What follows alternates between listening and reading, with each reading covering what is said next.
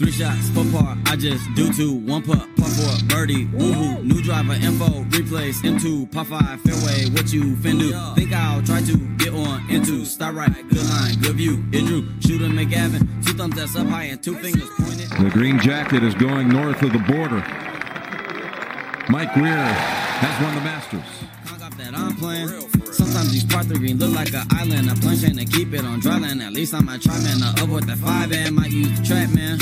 I got a check, Season 2, episode 1. Welcome back to Underscores Podcast. Thank you, everybody, for the continued support. 52 episodes. We haven't even missed a Friday yet. Bryce, you've been probably through, 40 or so of them with me. Thanks for coming along this journey, man. And you're 2 for 3 lately in our picks, so I was getting pretty worried about you because you were starting to lose the bag a little bit. But going down to the dump real quick. Yeah, you had Kokrak a few weeks ago, and then Victor Hovland this weekend. What was the secret? Tell me. We both, you know what? We actually both had a good week. I think I went like T2 or 3 with Sam Burns. I had Morikawa who fell off. Bryson had the lead after 36. Yeah, so I was right there, and I gifted it to you. So why Hovland this week, man? Why Hovland? I don't know. I just kind of had a good feeling about him. Like, I was looking at the field; it was pretty small. A lot of great, phenomenal players, but for some reason, Hovland just kind of stuck out to me there, and I just threw him in there for a pick. And like you were talking earlier, he likes that warm climate. And those all 3 of his tour wins were all in pretty warm conditions. So yeah, he won the Mayakoba and then defended there, and now he's won in Albany in the Bahamas. So all 3 in the tropical weather. So keep that in mind next time we're betting Hovland. He likes to go over and have a good time in the nice weather and go low for sure. So it's this week we have a really cool episode with Ryan Holley. Really, really smart guy. It's always nice when we hop on the pod and we learn a lot, right? So we've already had the chat with him, so we'll get into it in a few minutes here. But we kind of Bryce and I might look a little puzzled at times because he's a super smart guy, kind of explaining it to us. Had a little run in with Bryson and a Zoom call, so we're going to get into that. But stay tuned. Really cool chat with Ryan Holley, TPI certified, founder of founder of Get Right Golf, head swing instructor there as well. He's worked with Scott Cowkes and some of the biggest names in golf. So definitely go check him out. Toronto area born, and he's now out on the West Coast out in Vancouver. It's coming in the holiday season. So ho, gentlemen, the holidays have come early this year as Manscaped have the gift that keeps on trimming. Santa's beard isn't so appealing when it comes out of your trousers. And that's why Manscaped, the leaders in below the waist grooming, have you covered this holiday season. Now available in your country. Join the 4 million men worldwide who trust Manscaped to keep their trees trimmed and ornaments polished, just like Bryce and I do. Go to manscaped.com and use OTS Golf in the shopping cart for 20% off plus free shipping. Season 2, episode 1, kicked it off with a good one. Here we go, Ryan Holley. We got Ryan Holley here, founder and swing instructor at Get Right Golf. You're out west, Ryan. Whereabouts are you? Yeah, just outside of Vancouver, a suburb called Maple Ridge, about 45 minutes east of downtown. Very cool, very cool. So you're my TPI certified. You've done some work with Scott Cowkes. Everybody knows Scott Cowkes. If you're listening to this podcast, I assume you probably know who he is. So, we just we connected a little while ago. Ryan, thanks for being patient. We've got a couple in the bank here. So, you kind of said, let's hop on, talk about the golf swing, and especially with everything that's going on with Bryson, Brooks, the match, everything. World Long Drive Championships, ground force is like the biggest topic in golf right now. So thought we'd get you on and chat about it. So maybe you can just give us a little intro about yourself, of who you are, kind of where you started. I know you started out in this area, Toronto, and then you've made your way out to Vancouver. Hopefully, we can talk about it. But if you know our friend Ziggy, we had Ziggy Nathu on a couple weeks ago. I'm not sure if you met him. Yep. So yeah, for sure. But so I, sorry, go ahead. Yeah, no, hop right in. Just let us know who you are, and then we can kind of get into it. Yeah, for sure. So, I started my golf career professionally in the 2002 range. Decided I wasn't good enough to play golf. Lost a college scholarship opportunity through an injury. So kind of had limited skills and decided I would try the golf pro thing. Worked at golf clubs for about 10 years, just doing everything, from back shop to associate professional. And Decided that wasn't really for me. I was more interested in helping players improve and whatnot, which led me into a company called the Golf Lab in Toronto. And we were a technology focused kind of business, probably a little bit ahead of our time. Balance plates and all of the different data capture stuff at the time, TrackMan and, AMM 3D technology. And did that for about 8 years, rebranded as Peak Performance somewhere along the way, and then decided to come out to Vancouver and kind of continue down that technology road, but incorporating a little bit more of a focus towards ground reaction forces. They're definitely the hot topic nowadays with, like you said, Bryson and Brooks and all the guys who are just hitting it an absolute mile, and figuring out, how players interacted with the ground, how those speed profiles were really on the rise. And then even more important, maybe other than speed, is to how it really acts as a blueprint for the rest of your golf swing. So being somebody that loves puzzles and figuring things out as much as I do, it kind of led me down that path to this kind of technical approach. I know Bryce and I are both fascinated with the topic of it, as a lot of golfers are. Anybody who's taking the game a little bit more seriously than just kind of going out on the weekends is or are right now. So one of the things I wanted to ask you, so ground force, meaning, can you start off by explaining what ground force is? You'll do a better job of it than I will. Yeah, for sure. So every player, the only external force acting on a player is the reaction from the ground. So if we push our foot into the ground at a angle, the ground is going to push us back in an equal and directly opposite direction. So if we push our foot directly down using, say, 200% of our body weight, the ground is going to produce an equal amount of force coming back up. Right. Okay. We act in kind of 3 different directions, kind of up and down, heel to toe, and then kind of towards and away from the target. So just kind of figuring out, what forces players use. I mean, it literally is the blueprint or the DNA of a player's golf swing, I think. So, I come into your studio, Ryan, and you had such a great spot. I know you kind of moved upstairs or whatever, but I was saying we'll try and get a photo up, or we'll link your Instagram so people can go over and check it out, because you had the best backdrop of any podcast guest we've had. You were kind of sitting right in the bay. It was really cool. So if I come to your bay, and I'm an experienced golfer, but I haven't worked too much with ground force. I have the idea. I've talked to quite a few people who've talked about it, but how do you explain it? Like, how do you explain it to a golfer in person? Like, if you want to explain how it's going to translate to my swing, where do you kind of start? Like, when you're breaking down a swing, kind of how do you take a client through that? Yeah, for sure. So I think the first thing is client feedback or athlete feedback. It's trying to figure out what they're after, right? Are they looking for more speed? Are they looking to change kind of positions or posture stuff in their golf swing? What are they after? And if, we'll take speed as an example here. If a player is looking for speed, we can really only, as far as ground forces go, we can really only look at the three planes that we move in. And for some players are going to have really, really high force in one and minimal in other ones, whatever. So the first thing is, does the ground force that they're creating match what their intention is? And if it does, well, we just want to max that force out, right? If they're not getting the result that they want from a ball flight or contact point, standpoint, we might look at adding a secondary force or increasing a secondary force, which will amp up the total overall production. Plus, it will most likely put the player in a position to deliver the club more in the way that they want to. So it's all about figuring out what the main thing is, and then go from there, build off of it. How do you guys measure that if someone comes in and you want to measure their amount of force going in? Do you guys have like a mat you put down that has the sensors in it, or is it? So I've got a Swing Catalyst dual force plate system. I think, as far as I know, there's one other one in Canada. Larry Chung out your guys' way, or Max Way, has one at his studio. As far as I know, that's the only one that's a dual force plate. So Swing Cat has forever kind of been the leader in the space.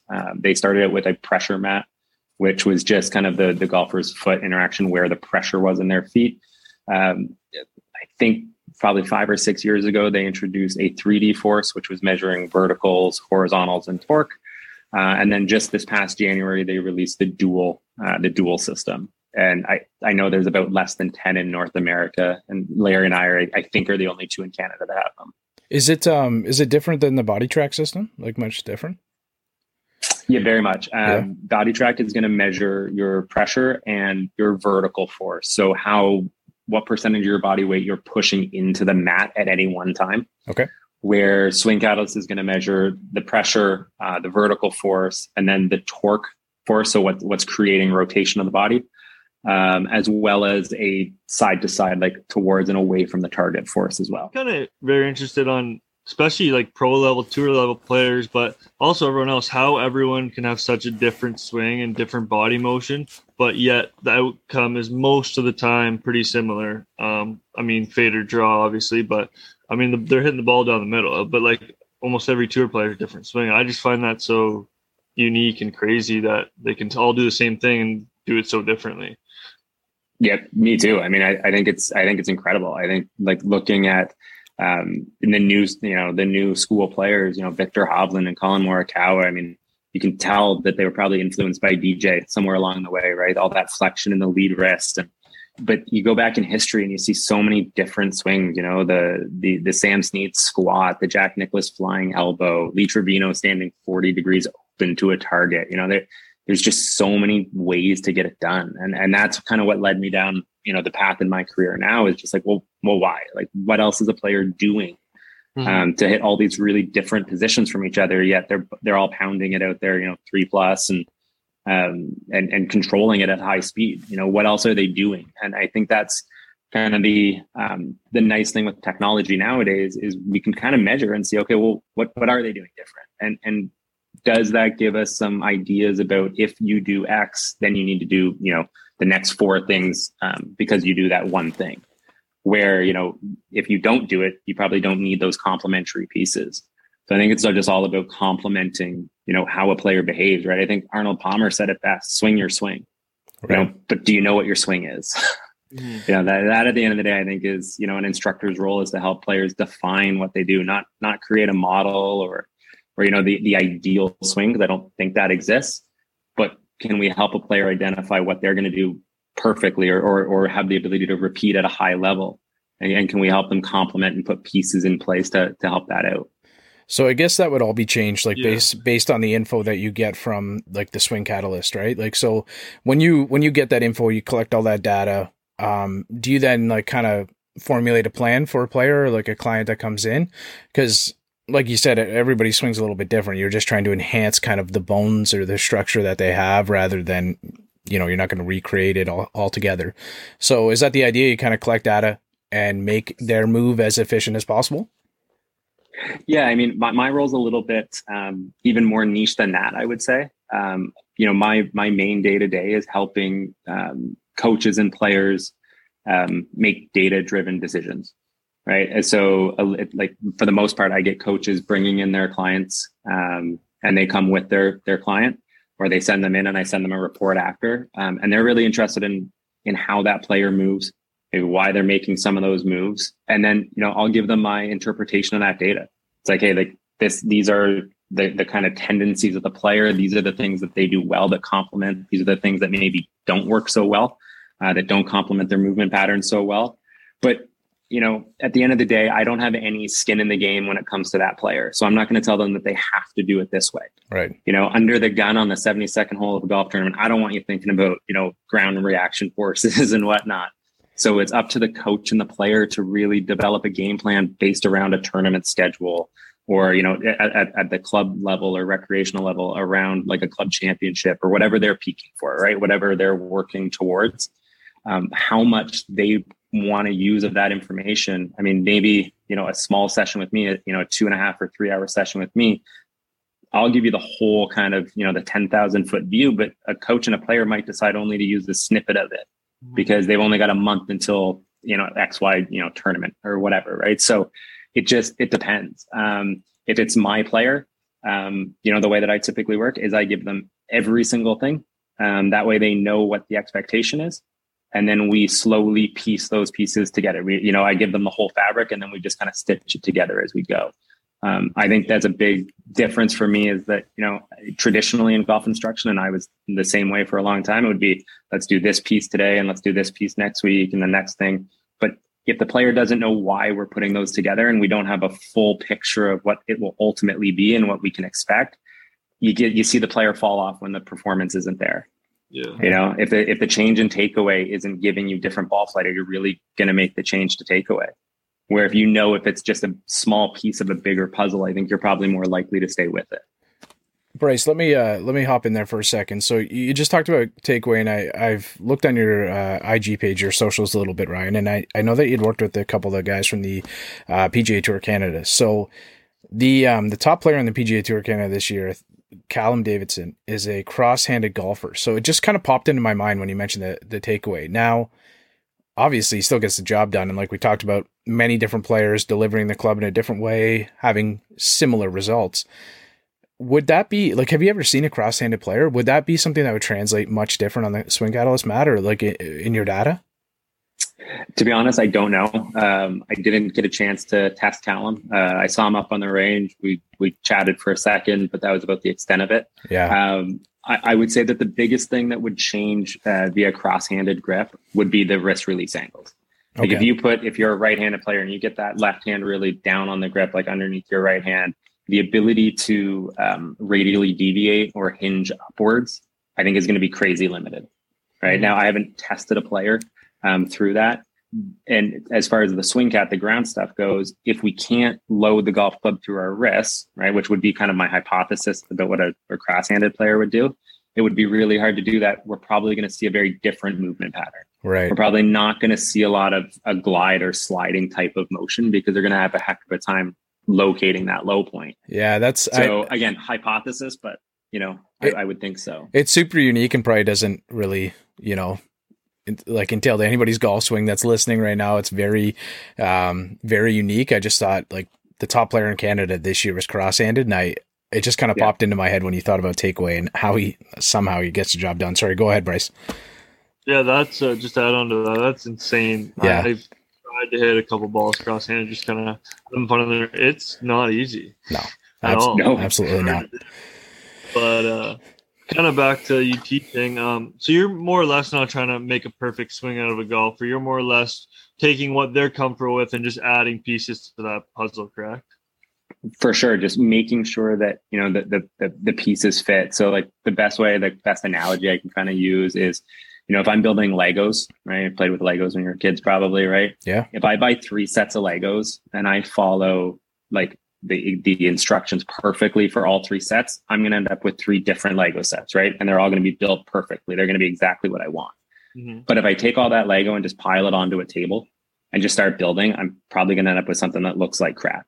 Mm-hmm. I think the same thing happens in the golf swing, right? So we take from all these different sources, right? We take from George Gankis or Mark Blackburn or, Jeff Smith and the guys at Course Kings or whoever, right? Whoever's doing a lot of online content. And it's not that their information is wrong or bad, but it might not apply to you. And it might not, even if it applies to you, it might not work because of these other pieces in your golf swing that you've already put into place. So for me, it's just identifying, how does a player use the ground? How can they move? That TPI background. How does a player move? Where are the limitations? Does it match up? How does a player release the golf club, in 3D space and time? And can we create this picture for the player, or this puzzle for the player, where all the pieces make sense? That's what I find interesting, less so than being a coach, right? Like, I'm the farthest thing from a coach that you can get. I'm not really invested into the way a player scores. I try to find answers for the player to the questions that they think will make them a better player. So if somebody thinks, hey, I want to hit it farther, I want to get to 120 miles per hour club head speed because I'm only at 115, and I think that added yardage would provide, an easier path. Well, I can teach you how to swing it at 120. Do you need it? I don't know. That's a coach's responsibility to put it into play, right? So, I'm not really invested into the outcome. I'm just invested into the information, making sure they have the right info and applicable info for them. Is there a lot of common, I don't want to say denominators, but is there a lot of common things that you see when somebody comes into the lab or into your bay that you think that you can, or that you kind of notice that a lot of players have in their movement that you need to kind of have them tweak or move or help them be a little bit more efficient with? Yeah, I think there's some stuff. I mean, depends on the type of player that you're looking at, right? So if you're good enough to have made it onto the PGA Tour Canada or Corn Ferry Tour or wherever, you're a good player. You've got really good movement patterns. We just want to identify some potential leaks in those swings. Okay. I would say the biggest thing that holds that recreational players do is they're far too static over the golf ball. That would be number one. I want to get players moving into the ground, their feet kind of constantly moving. I want to see big counter movements before they start swinging the golf club, because what that helps us do is it creates more energy into the system early, which allows us to get more out of it, down around impact where it matters. Yeah, that's definitely me. I'm getting pretty old. Clearing the hips is not the easiest thing for me. But so do you bring like a very unique part to the game? Do you recommend collaborating like with other coaches? I know you've sort of mentioned a little bit before, whether that kind of be yourself looking to expand your knowledge, like you've worked with Scott Cowks and a couple other guys. So if a player comes in, you want it to be kind of a group effort, a team effort, right? To see that player off and have them achieve like the best possible move that they want in the golf swing. Yeah, for sure. I mean, I don't know everything about the golf swing. I don't think anybody does. And if they do know everything about the golf swing, let's say, they're not going to know everything about the short game. They're not going to know everything about putting. I think that there's so many things that go into playing good high level golf, is that you need a team of people, right? Like people have made a lot of money and made a good living out of just doing putting, right? Not far from you, Mac, is, Gareth Raflewski, who's one of the best short game coaches in the world. I think he's teaching like 50 LPGA Tour players or something along those lines. He's an awesome instructor. Gareth doesn't really talk about full swing stuff at all. Yeah, I just saw that I think he was doing, we've had Mac Boucher on the pod, and I think he was doing some putting with him just before he left. I thought they posted something the other day that name rings a bell. So, yeah, I mean, he's awesome. And I mean, guys like Phil Kenyon doing putting. And, I think it's just really important that athletes and students know that your coach probably has a lot of great answers, but probably doesn't have all of them. Right. And, for me, it's just all about finding solutions, right? For that athlete, what is best for them, and what's best for them may not be coming to see me every Saturday at 9 a.m. It might be, doing one session with me a month and then spending the rest of the time with somebody who can help them, plan their tournament schedule, plan their practice, be accountable to somebody. And, that's, to be honest, not really interesting to me and not where kind of I like to hang my hat. Right. But there's great coaches out there that love doing that stuff. Right. And I think that's important. I mean, I was talking with somebody about this earlier today, where if I was talking about coaching and what it felt like to be on the 71st hole of a golf tournament leading by 2 and what those feelings would be, I'd be a complete fraud. Never been there, never been good enough to be there. Right. Right. I've won a couple junior golf tournaments and some pro-ams, and that's about it. And, so anything that I say from a playing standpoint to professionals or playing high level golf would just be silly. They shouldn't take my advice for it or advice about it. So I think having a team approach where you've got people who have different skill sets and wear different hats, I think is really important. Bryce, we got to get you on one of these mats. I don't know. I'm intrigued. I got to see this data. I got to see Bryce on one of these things. Before we let you go, Ryan, can we talk about, you had a little run in recently with Bryson. Can we just talk about it quick before we let you go? Yeah, for sure. I was on like a webinar with a guy named Dr. Kwan down in Texas. Dr. Kwan's probably the leading biomech guy in the world. Most of his research papers, Chris Cuomo was involved in. It's, I think number 2, according to Golf Digest now, as far as instructors go. And, I think there was about 7 of us on the call, and after a long week of mathematical equations and nonsense, one of the guys on the call was a guy named Mike Davis, who is Chris Cuomo's assistant and was working at Chris's, his living room lab. And at the end of the call, Bryson kind of hopped on to say hey to Dr. Kwan. And I think Dr. Kwan wanted to give him some advice about his golf swing. Telling him he didn't like some of the pieces in it. Yeah. But I wasn't quite privy to that end of the conversation. But yeah, I know he hopped on and said hello. And Looked like he was getting a good sweat on up in Cuomo's place. So like usual. Yeah, no kidding. He's a beast, man. I think he's in for a pretty good season this year. I think so. I was following this Instagram page or a thread the other day, and somebody was talking about how bad his putting was recently and stuff, and how he like shanked 3 putts in a row from inside 15 feet, and he's a terrible putter from 10 to 15 feet or whatever. I looked up the stat on PGA Tour, and he's ranked 3rd. I was like, come on. And like, I think it was 2020, he was the first guy to lead strokes gained off the tee, as well as strokes gained putting. Like, I don't know. I think what he's doing for the game is good. It's intriguing. It's definitely intriguing, man. Yeah, I think so. I think so. And I mean, you look at the putting stuff, right? And we make these like judgments because we watch golf for 2 hours on a Sunday. Yeah. You know what I mean? And he misses a couple putts, but when you look at the big sample size, I mean, you can't outpace math, you know, and just because you missed a few putts that you maybe could have made or should have made probably just means that you're going to make more the next week. Yeah. You know, it all balances out. Yeah, for sure. Yeah, Max, that's what you said about me on the mat. I don't even know how much I use my legs, man. I literally think it's just all my arms and being lanky. And when Ryan, when you were talking about the vertical swing, I kind of actually thought about Bryce because it's very much like an upright, but I don't know. You just have like your hand position is just so good, though. I think you kind of make up for it. But yeah, I don't know. We got to get you on one of these things, Bryce, and check it out. That'd be sweet. Anyway, yeah, I'd love to see the numbers on that. I mean, if you're hitting at 340, I'd love to see it. Like that's serious distance. That's going after. That's not my stock. Like that's going after. Yeah, I do that. Got to go after it every time, man. Every time. Yeah.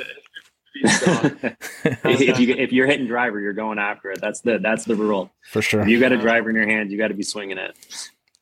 I like it. It usually happens. I don't really care too much if I shoot 72 or 82, so I usually just go after it. No other way.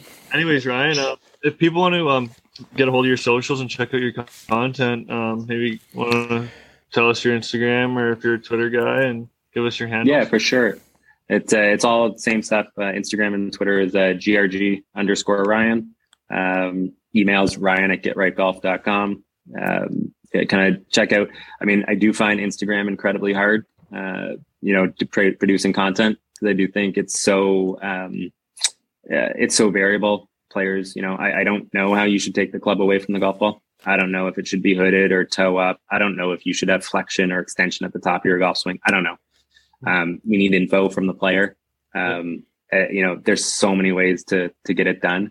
When I do see people on Instagram posting about, oh, you should do it this way or this way, I'm like, maybe you should. I don't know. Yeah, exactly. There's a million ways to put together a puzzle for a player. For sure. And there's one specific one, I think, for each player that's going to be kind of their most optimal. And if we can get to the bottom of that, then it's pretty easy. Well, if anybody's looking to get a hold of you, Ryan, that could use some help in their golf swing, just scroll below. I'll link everything in the bio below. And just reach out, whether that be through Instagram, Twitter, or anywhere else we can get a hold of you. I appreciate you coming on. You know a lot about the golf swing and have left a lot of maybes. So if you have any questions in your swing, go reach out to Ryan Holley. Thanks a lot, man. Really appreciate it. Awesome. Thanks, guys. Thanks for having me. It was awesome. He's out in my ball in the course where I tee up. I lose the ball and I re-up. I miss a fairway, I probably end up in the ocean or maybe the beach. And I'm on a par 5 and I'm finna go reach it. Second was blind, I ain't see it. Feel like it might be an albatross, worst case scenario.